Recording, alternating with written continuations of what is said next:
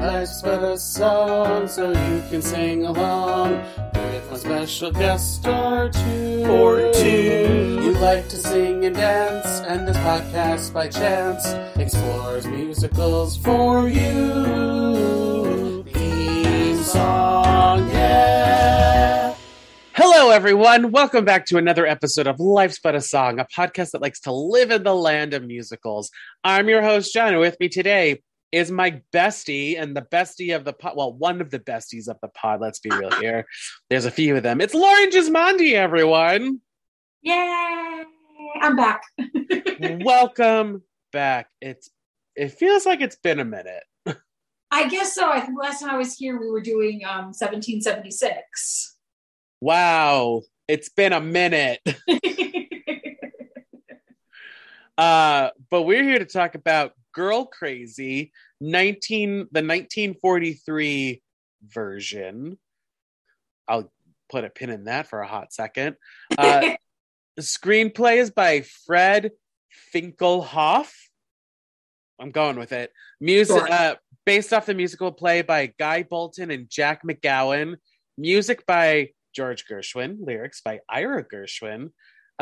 Directed by, for the most part, Norman Taurog, but I Got Rhythm was directed by Busby Berkeley. And according to IMDb, a young philandering playboy is sent to a college, with a capital C, by the way, somewhere in the American West, and organizes a show together with his sweetheart to save the college from closure due to failing enrollments. Now, if you're wondering why I had all those pauses, because there's 1,000 commas in this. I didn't add them. This is all IMDb, I promise. I've never seen this movie before. I'm assuming you have, since you picked it. Yes.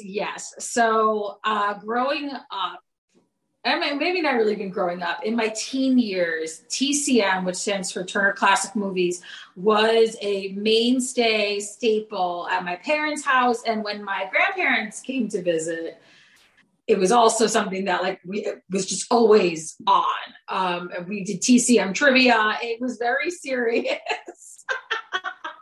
So I was exposed to a lot of these MGM musicals when I was in my pre-teen into teenage years. I have to say too, I think this is my first black and white movie that I've covered. Oh, I see. Okay. No, I've seen black and white movies. Don't get me wrong. I've seen silent films. Trust me. I've seen a lot of movies. I was like, correct me if I'm wrong. You're minor in film studies in college, and you just somehow saw no black and white. No. I meant for this podcast. This is my first black and white movie. Okay. And I mean, I'm surprised it's black and white because what was it, 43? Yeah, it was after the point where they were making movies in color. Yeah. So do you think though that the black and white helps or hinders the story? Or does it not matter? That's interesting because I didn't think of it that way. I really thought it was more of a budget thing. Oh. But that could just be me. Maybe MG. I mean, you have to think about it. It's World War III. Oh my gosh. Yes. World War II. Yes, we're just jumping right over 2 and going straight to 3 in 1943. Yeah, that makes sense. Mm-hmm. Yes. Whoops, Freudian slip. No, I mean, it does make sense. And they probably were trying to save some money for things. But I don't know. I think I wish there was a color version of this movie. Mm-hmm. Because there's some costumes that I'm just like, I want to see you in what you actually are. Like her birthday dress. Yes. Mm-hmm. It could be black and white. It can be shades of purple. It could be reds. I don't know. I want to know. But it was gorgeous either way. So this is actually, like I said, based off of a stage version. The show Girl Crazy opened on Broadway in 1930 with Ginger Rogers playing the character Molly Gray. Now, Why does that sound familiar? Because that is the role Judy Garland plays in this movie, but they changed it to Ginger for two reasons. One, to pay homage to Ginger Rogers, and two, I read this on IMDb, grain of salt, everyone. Mm-hmm. During a performance of the show, Alan Carnes, who was the what's his name? Mickey Rooney character, accidentally said Ginger's real name during a scene, and they kept it in the show. Because it got such a big laugh and everything. It was supposed to be like, I love you, Molly, and instead he said, I love you, Ginger. So there, little trivia there. But also the show is famous for Ethel Merman's debut. Oh, was she Polly? She I don't know what her character name was, but she sings I Got Rhythm. Oh, okay. This launched her 50-year career. Mm-hmm. And then this musical turned out to be the basis for Crazy for You. Yes. Musically speaking, though, not plot or anything else. Because it's been a while since I've seen Crazy for You, and I had to reread it, and I was like, this is nothing like this show. And I couldn't even find what the plot breakdown for the show was, because I don't know how true it is of an adaptation. I'm not sure either. Because I mean, I don't know. I feel like it might be the same, but there's also other movies I've done that have the stage version where they're just like, we're just taking the shows and like the songs and like the names and maybe a detail here and there, but we're going to change everything else. And it's like, okay, so it's a different property entirely. Great. I mean, I'm pretty sure All Crazy for You is just like, the book is just propped up by the Gershwin's music. Basically, yes.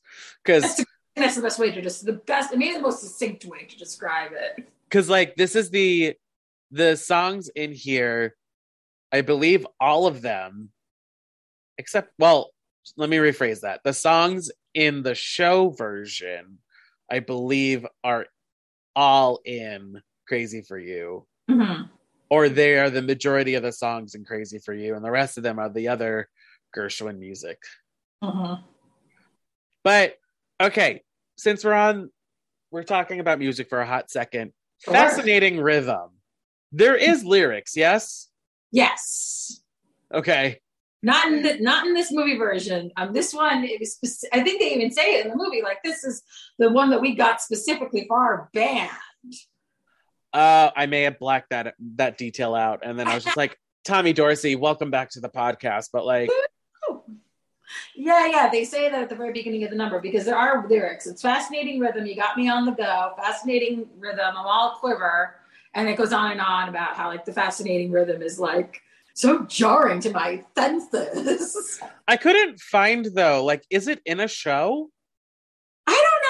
I grew up with it as a jazz standard, so it's possible it's been in a show. Okay, but for sure, it's definitely like you can find recordings of definitely Ella Fitzgerald singing it. Probably. I was gonna say Ella is like you go to the Wikipedia page for the song and it lists every version. Yes. But like I couldn't find on that list if it was in a musical. Mm-hmm. So maybe I just know it from life. Possibly. I think John, in earnest, the first time I even heard it was when we were in high school and we did it in jazz choir. That makes sense. Remember those days, the metronomes, the Long Island Sound? Oh my God. Triggering and true. That is the first time I was exposed to it. That makes a shit ton of sense now that you say it.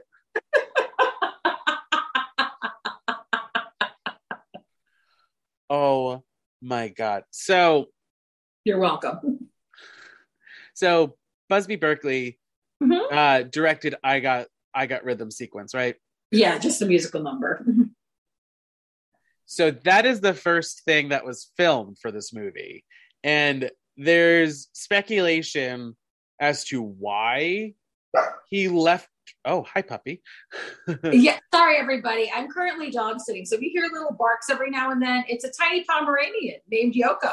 I'm keeping it in every single bark. She's good. She's good. She's been pretty quiet. It's okay. So there's different reasons as to why Busby Berkeley was fired from the movie. It was because, like, one reason is that he and Judy did not get along.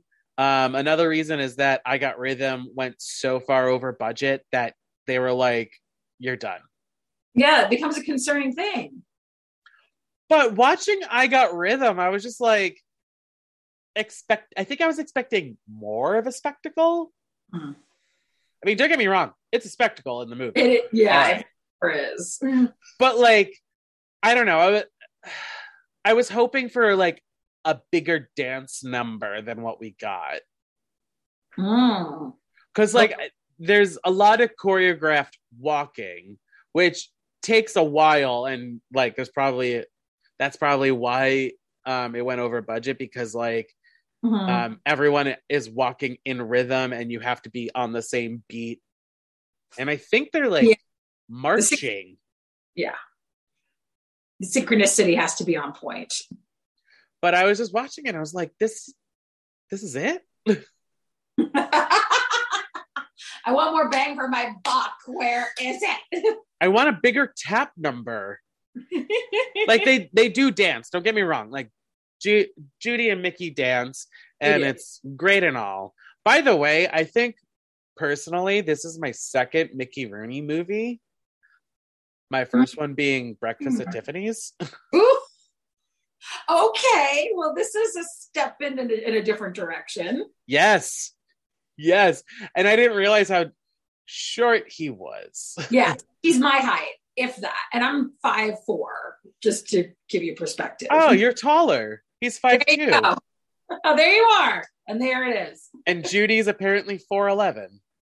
Sure. But they were, like, the same height. It was very cute. So, yeah, well, exactly. Put her in heels, and yeah, suddenly she's 5'2". That's how it works. So what do you think of this movie as a whole?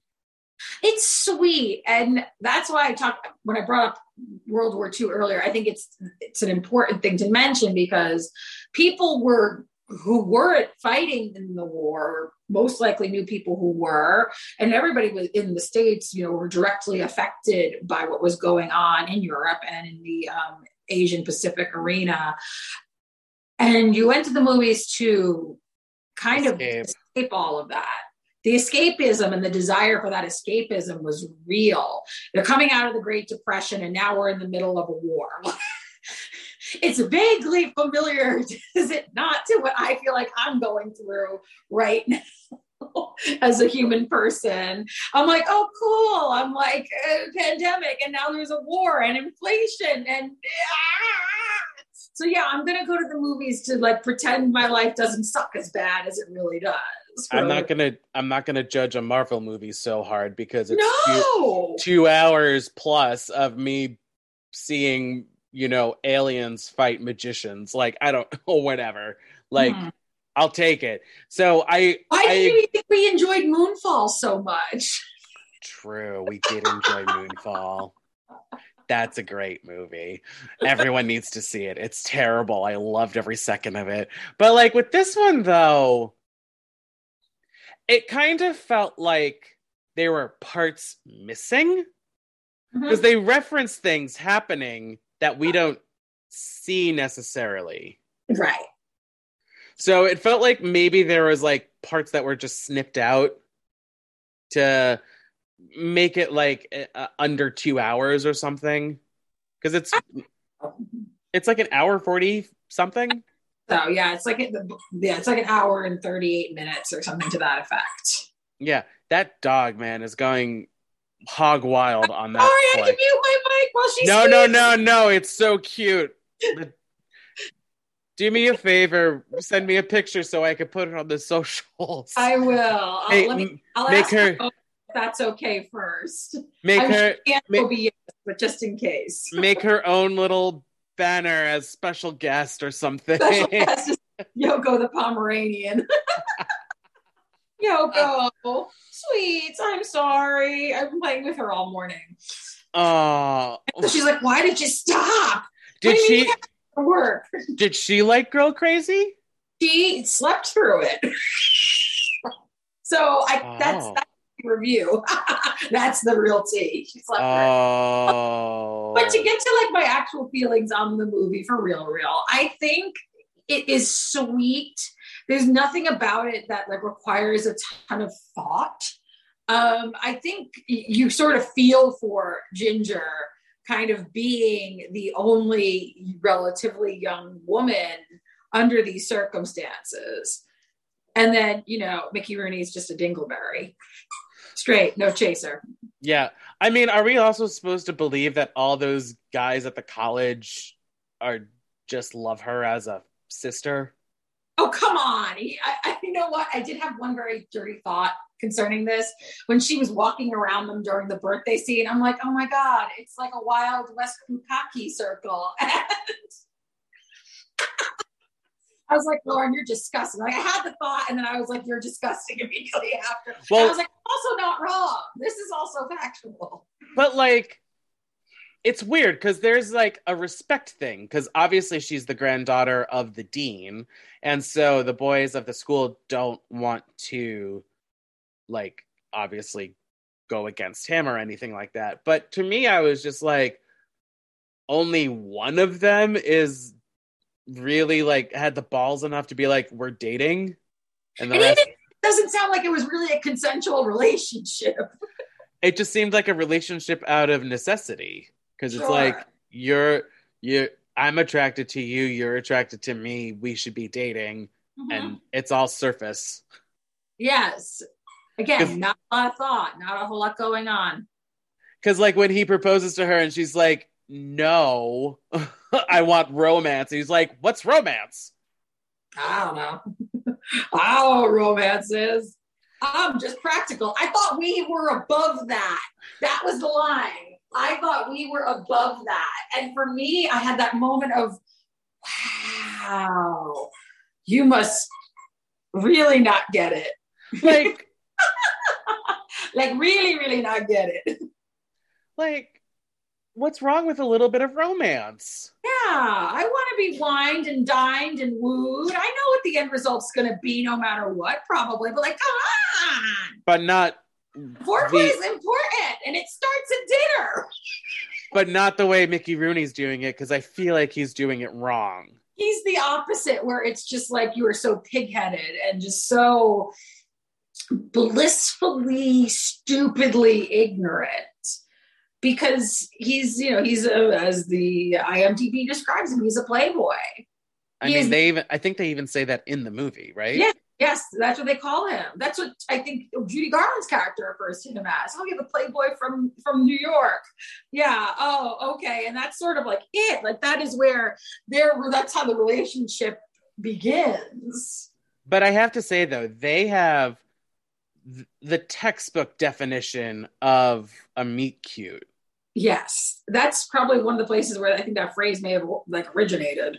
I wouldn't doubt it because so a mute cute, for those of you who aren't part of like the film world or anything, is when the romantic leads meet each other, and usually it's under like non-romantic situation. So in this case, Judy's fixing her jalopy.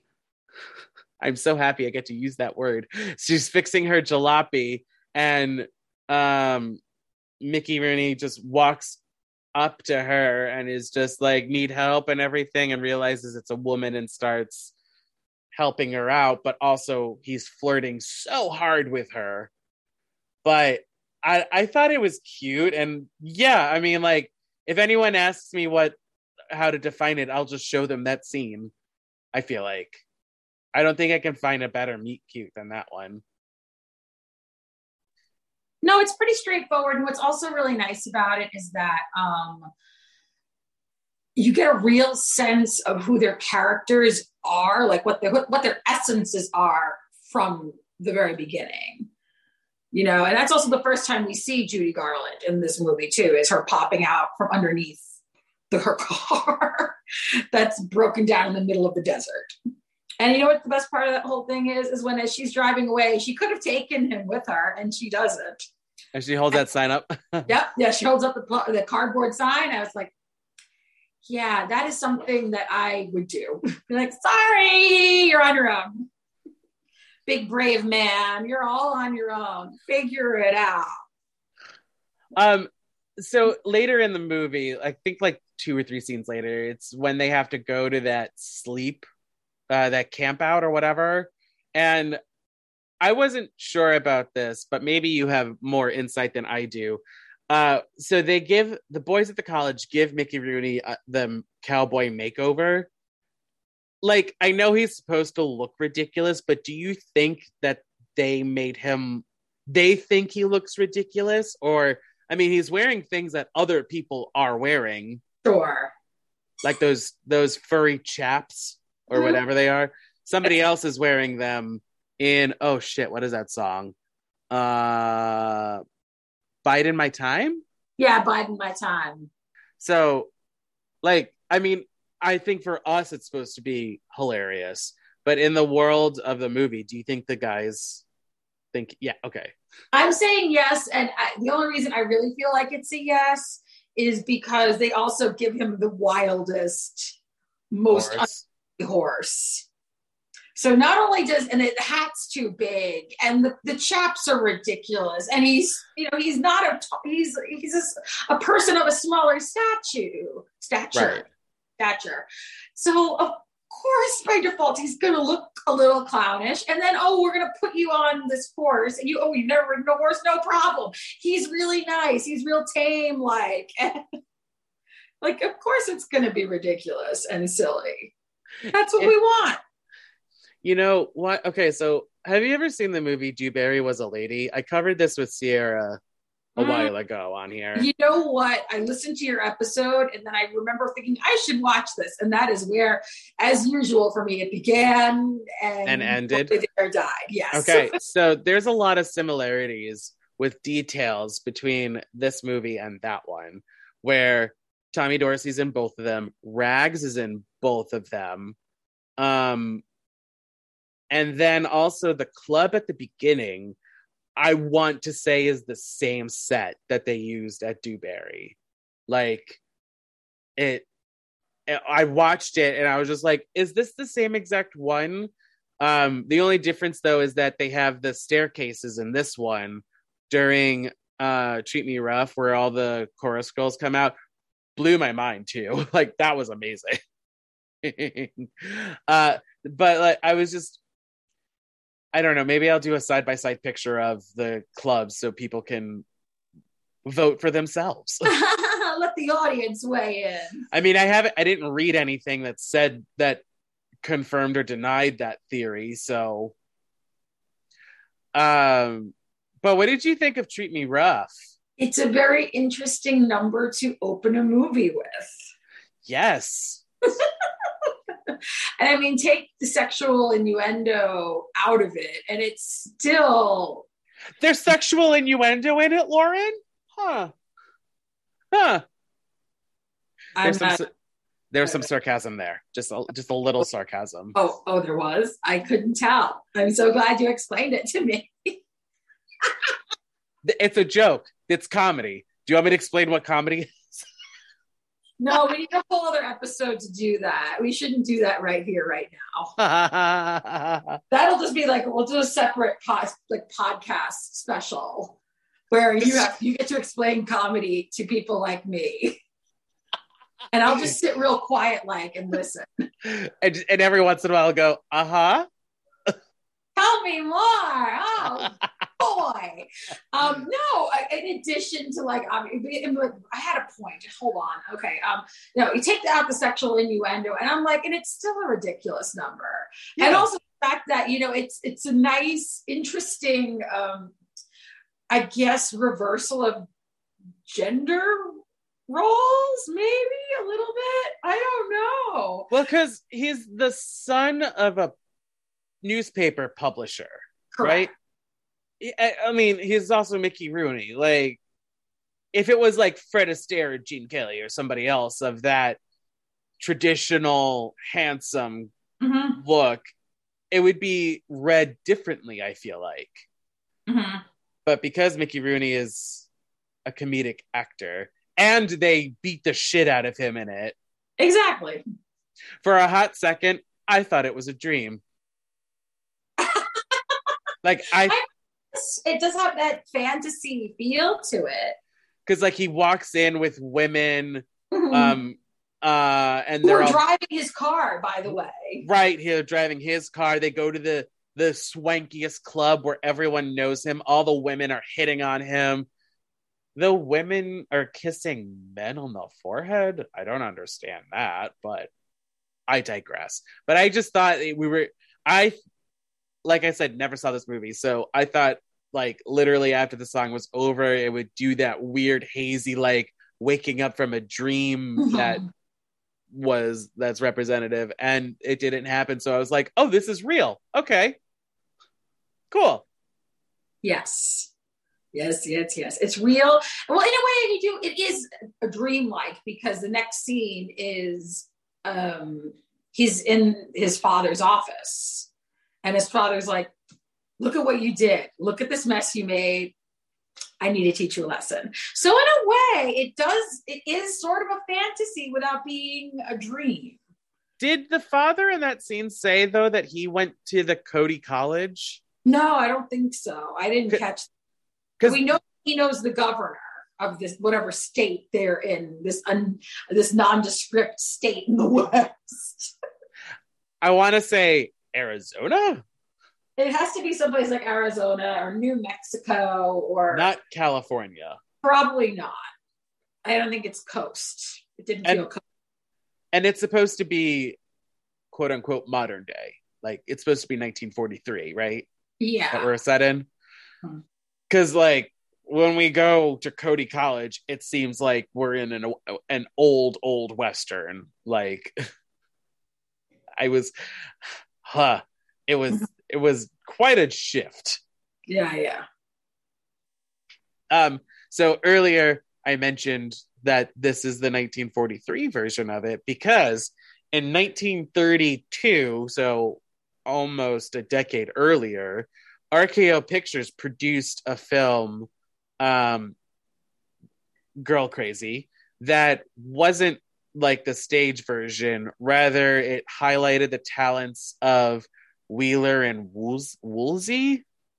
I don't know. They're a comedic duo that I believe are just like Abbott and Costello, or I can't think of the other one right now.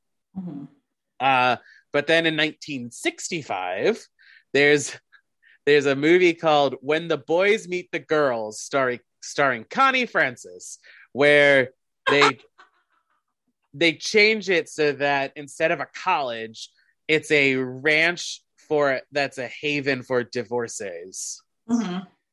I'm kind of intrigued by this movie. It's also a musical, Lauren. Oh, good. We have to come back. Do we, though? I mean, we said that about Happy Feet, and Happy Feet 2, like, wasn't the same. I like this episode's basically become a retrospective on all the things that we've sat through so far. Yeah, might as well, right? Yeah. You have to think. So, going back to the movie at hand. This was 4 years after Judy Garland did Over the Rainbow. Sorry, Wizard of Oz. Which was in Wizard of Oz, so yes, you were correct. Yeah, I got there eventually, and I think what's interesting is that for like somebody like myself, like that was how I got to know her first. I think majority of people can say that. But yeah, but like now we're just like this was a great version. I've covered a few other ones of her, like Summer Stock. Yes.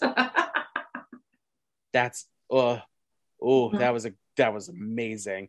If I feel like, correct me if I'm wrong, I'm no Judy Garland scholar or anything, but out of the movies I've seen of her so far, I feel like she's always a strong woman in every role. Even when she's the damsel in distress, quote unquote, she's never really that much in distress. Like, she can hold her own. Yes. I'm a damsel. I'm in distress. I can handle it. To quote Megara. Where's my martini? Like,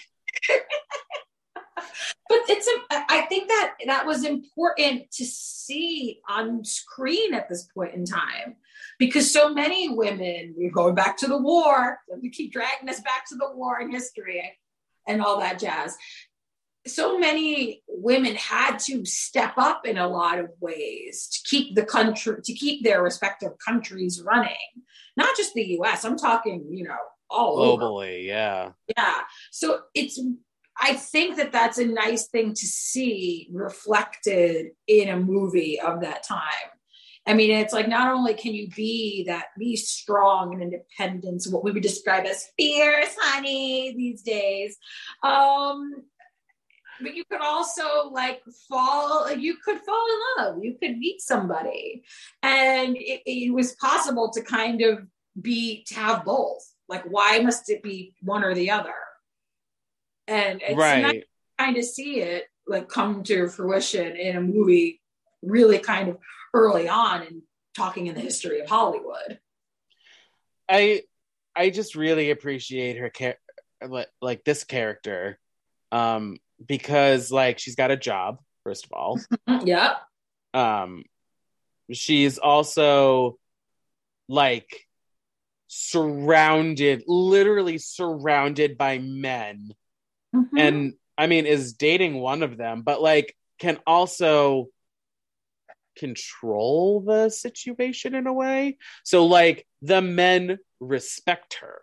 It's not, they're probably all in their own way will lust after her, but it's never aggressive or physical or anything. It's all like emotional or mental.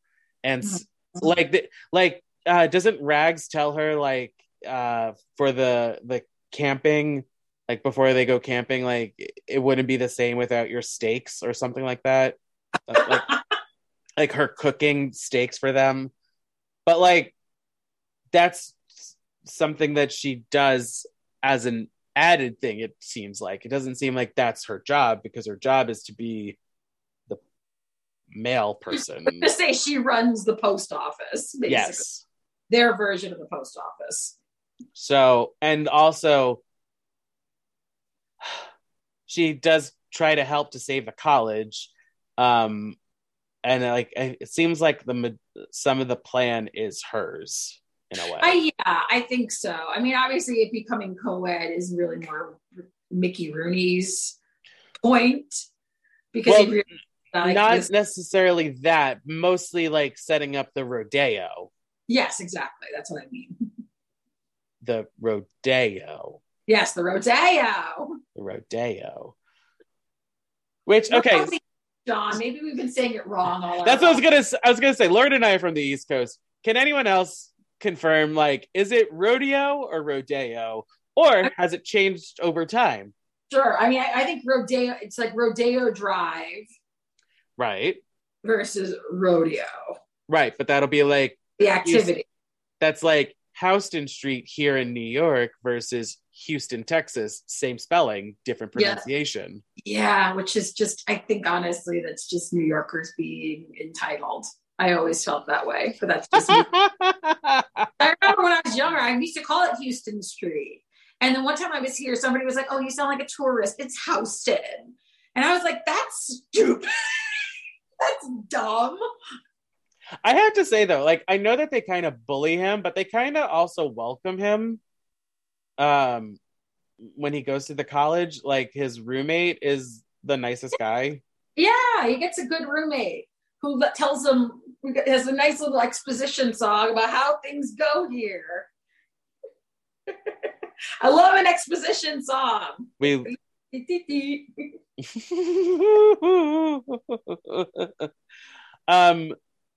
but yeah, what else did I want to we've gone all over the place. Okay, so going back to Fascinating Rhythm for a hot second. So it's Tommy Dorsey in the orchestra. Yep. The fact that nobody was dancing also kind of irked me, that I was just like, I mean, it's great that you're enjoying the music, but like, aren't you at a function where you're supposed to dance? But the thing I wanted to bring up, do you think that's actually Mickey Rooney playing? I thought so. I don't know if they had the tricks or the skills in filmmaking to, substitute it out. Either that, or I have to say his choreography is incredible. Yeah, because I was a little confused if that one was recorded live or if they recorded it in a studio, because looking at the trumpet players, like if they are lip syncing, quote unquote, I can't think of a better term right now, but if they're not playing live, they're great at faking it, because like there's all that tension in their cheeks and neck and everything. But him playing the keys, I was just like, that is amazing. I'm pretty sure it's him. I mean, I don't know if that's actually him on the recording, but like he's playing the notes. Right. I think also it may have helped them save some money to like record it live, That's similarly, I'm like, that's an easy way to like save some pennies. Damn you, BuzzFeed. We're just going to record everything and film it at the same time. Sound running. What is it? Sound speeding, cameras rolling. Let's go. Damn you, Busby Berkeley, for wasting all that money. You fucked it up. You fucked it up. Also, how do you feel about the cousin? Polly? Yeah. I felt for Polly. When she was like eating, I forget what it was, cheese. That was it. And Julie Andrews was like, no. Julie Andrews, who the fuck am I talking about? No. Take two. What movie are we talking about? What's going on? Girl Crazy. We're talking about Girl Crazy. Judy Garland. Judy Garland says to her, like, you need to stop eating all these cheeses or else you're essentially going to get fat. And Polly looks at her and just says, if you look at me from the neck up, it doesn't really, nothing else matters. He's like, I've got nothing going. Essentially, to summarize, I have nothing going for me, so who cares? And I felt that. I may use that on dating apps. I really felt it. I was like, wow, never have words struck my heart in such a way as a comedic actress. I'm like, yeah, that is kind of how it feels sometimes, especially if you're on screen with somebody who looks like Judy Garland. It's like, yeah, like what the heck's the point? But more to the point, the character itself does nothing. Yeah, it's auxiliary to the point where I might even call it like the equivalent of the appendix. I'm like, it's there. We're not sure why it's there, but when it stops working, it wreaks havoc. Like, at least all the other characters, like Rags has a purpose. Mm-hmm. The roommate has a purpose. The ex-boyfriend / sort of villain has a purpose. Ish. I mean, he's a villain for like all of 5 minutes. After the telegram fiasco. That's it. And then they shake it off. And then that's it. Like, what? I don't know. Do you hear the snoring? I do. Okay, I'm really sorry. snoring. This whole episode's basically been shot to hell because of the dogs, because I don't know what movie we're talking about. Your guests are going to hate me for this, or maybe they'll love me. I don't know. No, I mean, it's all great content for the listeners to realize that we're humans. And sometimes we don't know what's going on. And sometimes we don't know what's going on. Like, I don't know what's going on at half the time in this movie. I'm not going to lie to you. Because he wants to leave, but he's going to stay because of her. And she doesn't like him, but then she magically falls in love with him because of the power of the script.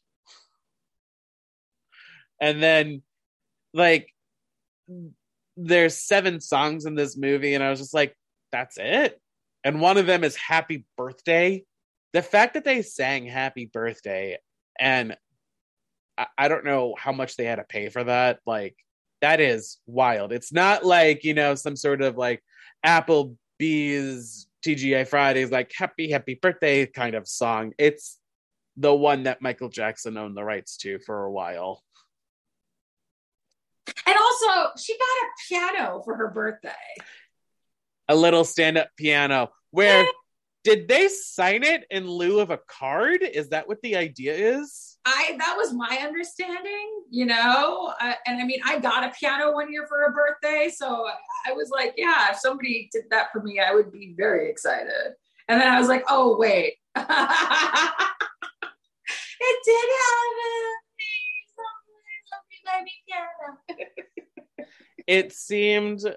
It was a cute gift, I have to say. It was a very thoughtful one too. Mm-hmm. Considering the boyfriend who doesn't like romance is the one that presented it to her, and I was like, you're above romance and you give her a piano? Yeah. I thought it was from her grandfather. It's actually from all of the boys, but because they say that we all chipped in for it, but he's the one that presents it to her, I believe. Yeah, that's why I was like, I thought it was just the grandpa, but yeah, you're right. What else is there? Oh, so while watching this movie, Mickey Rooney does that whole sports announcement. Oh yeah. Well, he's everybody. I thought that was cool. Do you think though that was like written in because he would do that? No, you think that improvised? Oh, interesting. Yeah, I don't necessarily think it was like written in. It felt, or maybe it just felt so in the moment that it did feel organic. That it just sort of cropped up. It felt improvisational to me, and I liked it. And I thought that too because of Judy's laughter, you know, and like you could hear her giggling. I was like, I bet you it wasn't supposed to be what it was. And that's kind of what makes it cool. It felt like a Robin Williams bit. Yes. Well, before Robin Williams. Yeah. Right. Well, I mean, to modernize the metaphor or whatever, but like I mean, I'm not going to lie though, like, as much, I don't know how I feel about the movie overall. I did laugh a lot at Mickey Rooney because, like, you're supposed to. So yeah, he's funny. I didn't realize. I now have homework. Well, that's the thing is, and I think it's so easy to forget. But the reality is these movies were only made 80 years ago. You know, right? And think about how far cinema has come since then. And, you know, I work with a lot of students, and part of the educational process for them is like, a lot of them want to work on the more contemporary musicals, you know, whatever's currently playing on Broadway. And I do inevitably ask at some point, I'm like, yeah, but you need to pick like one golden age musical. You need to pick one of these older shows to familiarize yourself with, because you have to understand where we've come from in order to see like potentially where this could go and how we got here, you know?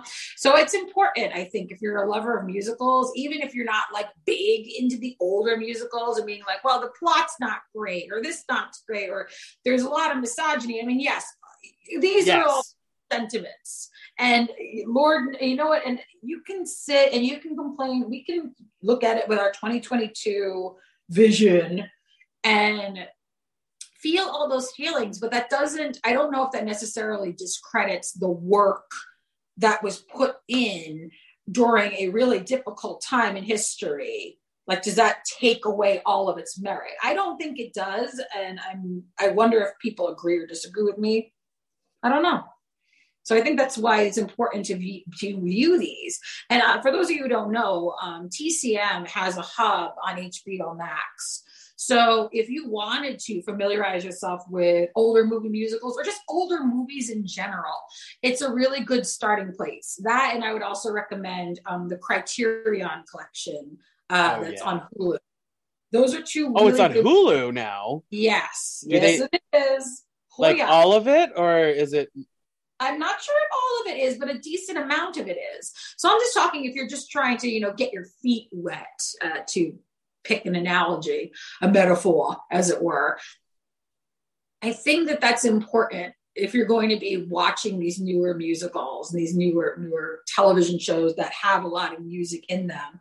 It's good to understand, like, where did it come from? Right. I mean, even like rom-coms. Yeah. This was a rom-com back in the day. Yes. And so a lot of the tropes that we see in modern rom-coms were birthed out of Golden Age, obviously. Yeah. Like, clearly these two characters are wrong for each other and shouldn't be together, but they're going to be at the end. You'll see, dang it. Or like the trope of one of them hates the other, and it's usually the woman hates the man. Mm-hmm. In this case, that's but also in a lot of cases. But no, yeah, she doesn't really like him. That's what the whole song. I could use you. That's what that whole song's kind of about. Could you use me? Yeah. Lauren, is there anything else you want to talk about before we get into Sharp and Flayout? I think that if you didn't enjoy history class in school, regardless of what level of school, this is a good way to connect history, like actual real world events, to what was going on in musicals and movie musicals. It's fascinating. And I don't know, I find that to be extremely insightful. And it's something that I hadn't really considered myself until I was, in college and took a musical theater history class. And as an adult now, working with students and realizing the same thing can be said with popular music, that, the music was reflective of what was going on, or it was an escape from what was going on. So I think it's important to honor and recognize these older movies and older movie musicals. I'm going to drill that point home over any other MGM musicals that we watch over the next couple of months. I think that that's very important. And it'll make history more interesting for people who are like, I didn't like history. I didn't do school sucked. And I'm like, well, school does suck. That is true. Sometimes school sucks. But here's a way that you can take something that you really like and connect it to the real world. Learn in another way. Mm-hmm. All right, let's get into Sharp and Flat, shall we? Okay. Sharp, Flat. So in this section, we're going to highlight some moments, whether or not we talked about it. If we liked it, it's sharp. And if we didn't like it or thought it could change, it's flat. Do you want to go first with your sharps? Yes, I can do that. I'm a stickler for dumb comedy. He's not a stickler. That's not the right word. Words are hard today, everybody. You're a fan. Words are hard. They're fooling me. Always hard. They're always hard. It's the humidity. It's getting to what's left in my poor mushy brain. What are some of my sharps? Because now no. Do you want me to go first? I need to berate myself on the inside for being a little bit dumb today and let somebody else do most of the talking. So, we kind of talked about it, but I'm gonna sharp Ginger's birthday dress. I was watching it and I was just like, how is this constructed? Now, okay, so I don't know if I've officially said it, but I do work in costumes. I will say that. I won't say in what capacity. So I was just wondering how it was constructed, and if anybody knows where I can look at this dress in person, please let me know. You'll know this. Well, you know the socials. If not, I'll say it again later. I also loved Mickey Rooney's physical comedy. It's such a sharp. It's so funny. He's doing things that like Buster Keaton was doing in silent films. Yeah, and Laurel. That's the other group, Laurel and Hardy. That's it. And also, so one of the gags that really made me laugh out loud was in the beginning, the wheel of the cart being falling off, and then him and Rags pick up the actual wheel and the spokes stay on the ground, and they were like, whatever. And then they just keep going. Like, that whole bit was so funny. I was just like, sharp, fucking sharp, sharp, sharp, sharp. And then, you know, I like the music. I mean, you can't go wrong with Gershwin music. That's true. Okay, Lauren, what are your sharps, if you thought of them? I had forgotten how much I liked the song, but not for me. And I sort of like, there's just songs like, you know, you hear them once or twice in your life and they're there and then they just sort of like forget. And when she started singing that song, I got emotional because I think the last time I heard it was like when my grandpa was still alive. And the emotional sense memory of that just sort of like took me over, which might also be why I'm a little mushy brained, because I'm like experiencing some moments of grief right now. I'm sorry. Don't apologize. It's one of those things where, you know, what is it that they say in WandaVision? What is grief but love persevering? So that's sort of how I think of it now. I'm like, I got to, you know, I've experienced great happiness in my life. So naturally the valleys are going to be pretty low. The peaks are pretty high. Besides the point. And I love her rendition of that song. Like, love it, love it, love it. Because it's a ballad, right? Is it always? Is. Yes, and basically the whole song is, you know, like all these wonderful things are going on, all these people are falling in love, but it's not for me. Meaning, you know, she feels she's feeling left out, and she's acknowledging the fact that, you know, this is my circumstance at the moment. Letting yourself feel that sorrow, I think, is a very healthy thing. Yeah. Not to live in it, but to experience it is important. So that gets a major double sharp for me. Oh. Music nerds, watch out. She's here, sort of. I love the fact that I so love Judy and Mickey's chemistry. I mean, it's a known fact that like the two of them were really good friends on and off camera, even though like Hollywood was trying to push them into being in a relationship. It never was that. But the reality is that, you know, they have such a good friendship and that's reflected in the work, in their scenes. So it's just the two of them. Those two-handers are so good. And so it's just, they make it look easy. I almost hate them for how easy they make it look. Those are my two big ones. Real quick question though. Could you tell that it was two different directors doing the entire movie and then I Got Rhythm? Or did it feel kind of cohesive? Only slightly, and it's only because of the way it was shot. I see you. That was the only real indicator for me personally. Because when you mentioned about them being in the same shot together, the image came up of them singing the end of I Got Rhythm, and it's just their two heads. And it's like, that's so different than the rest of the movie. It almost feels oddly out of place.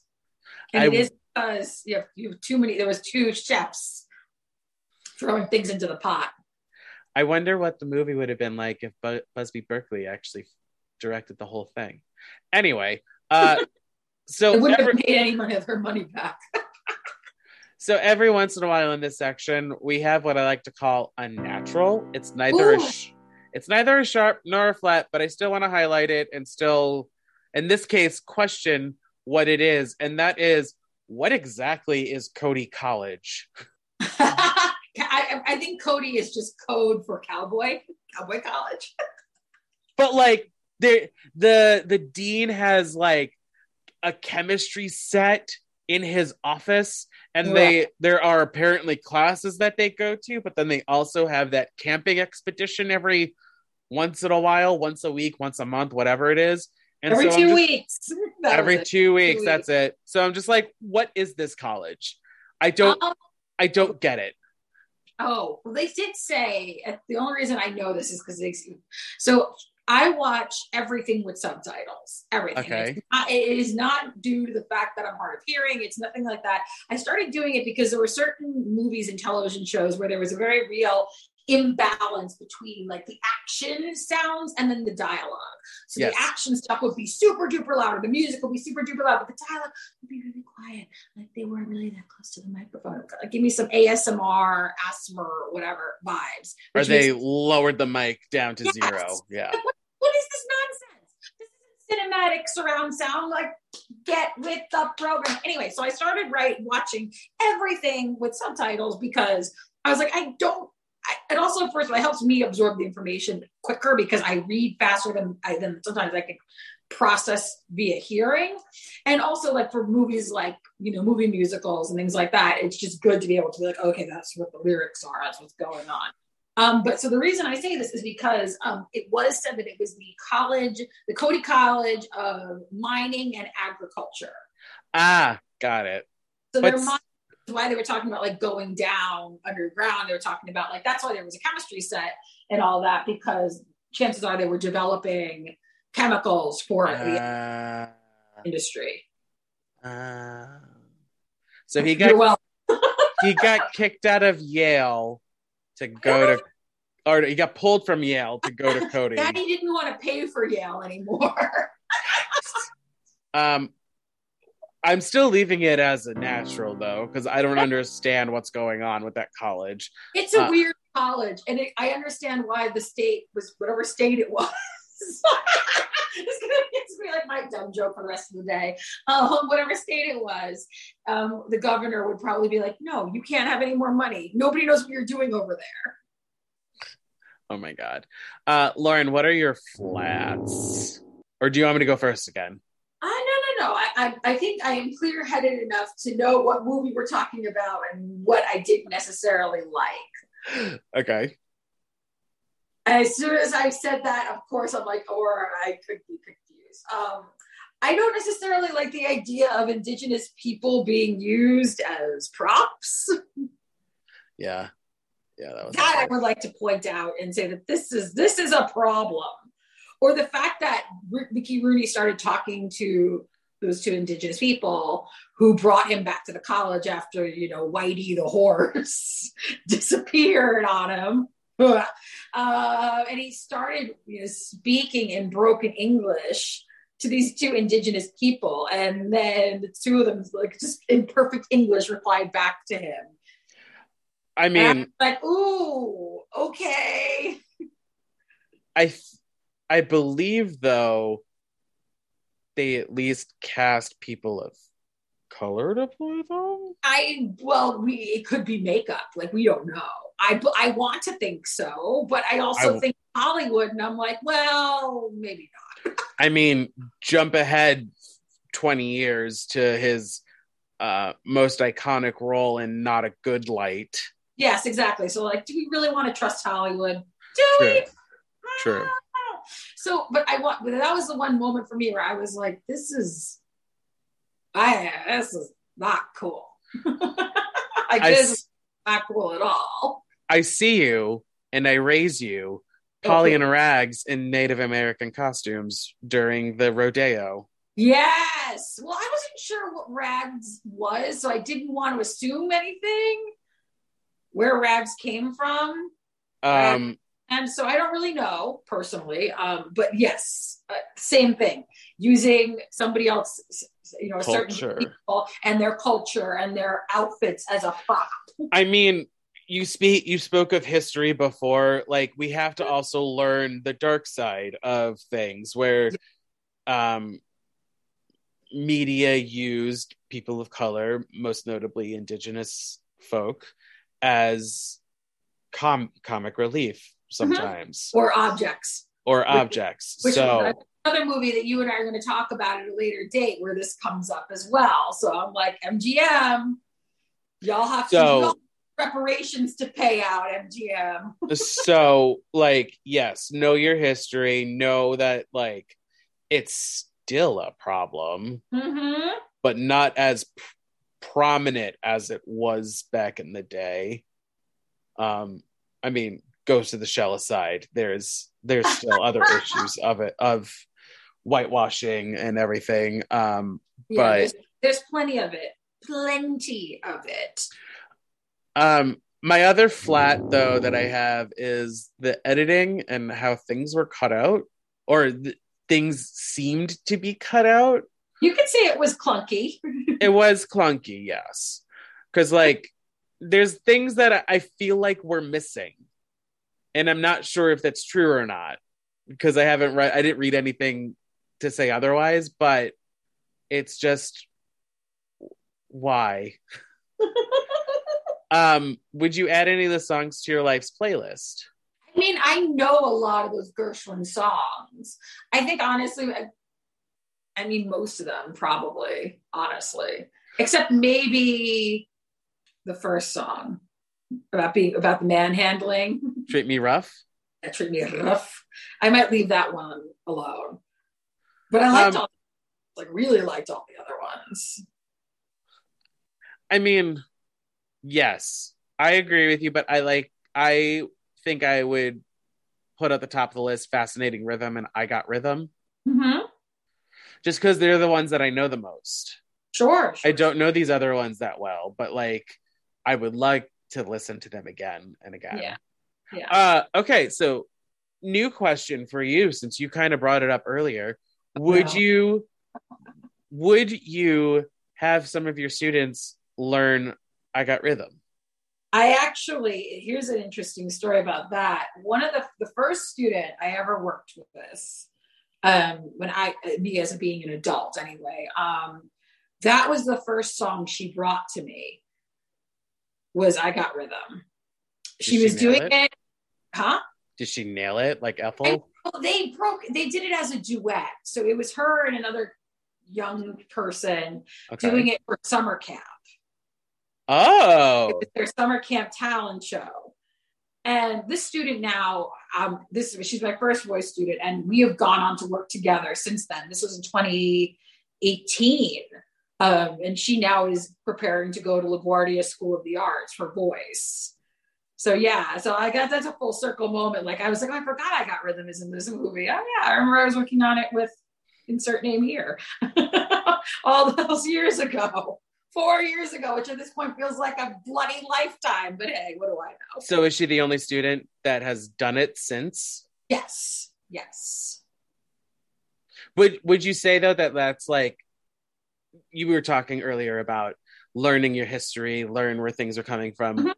In this movie, is I Got Rhythm the one that is like the one that you would teach people, or is there a different one that you would?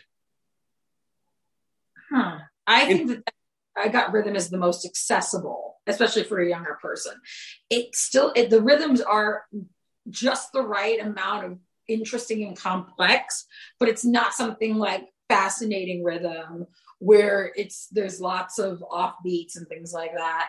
Where I think that it is a good intro to like musical theater jazz. Okay.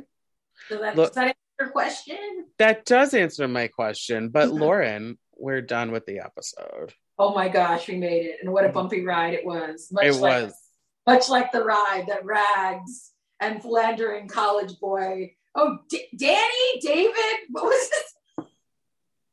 Doesn't matter. I say it was Churchill. That's all I'll say. Danny Churchill Jr. That's it. Danny Churchill Jr. and Rags took on that wagon. I'm like, that's what this episode felt like for me.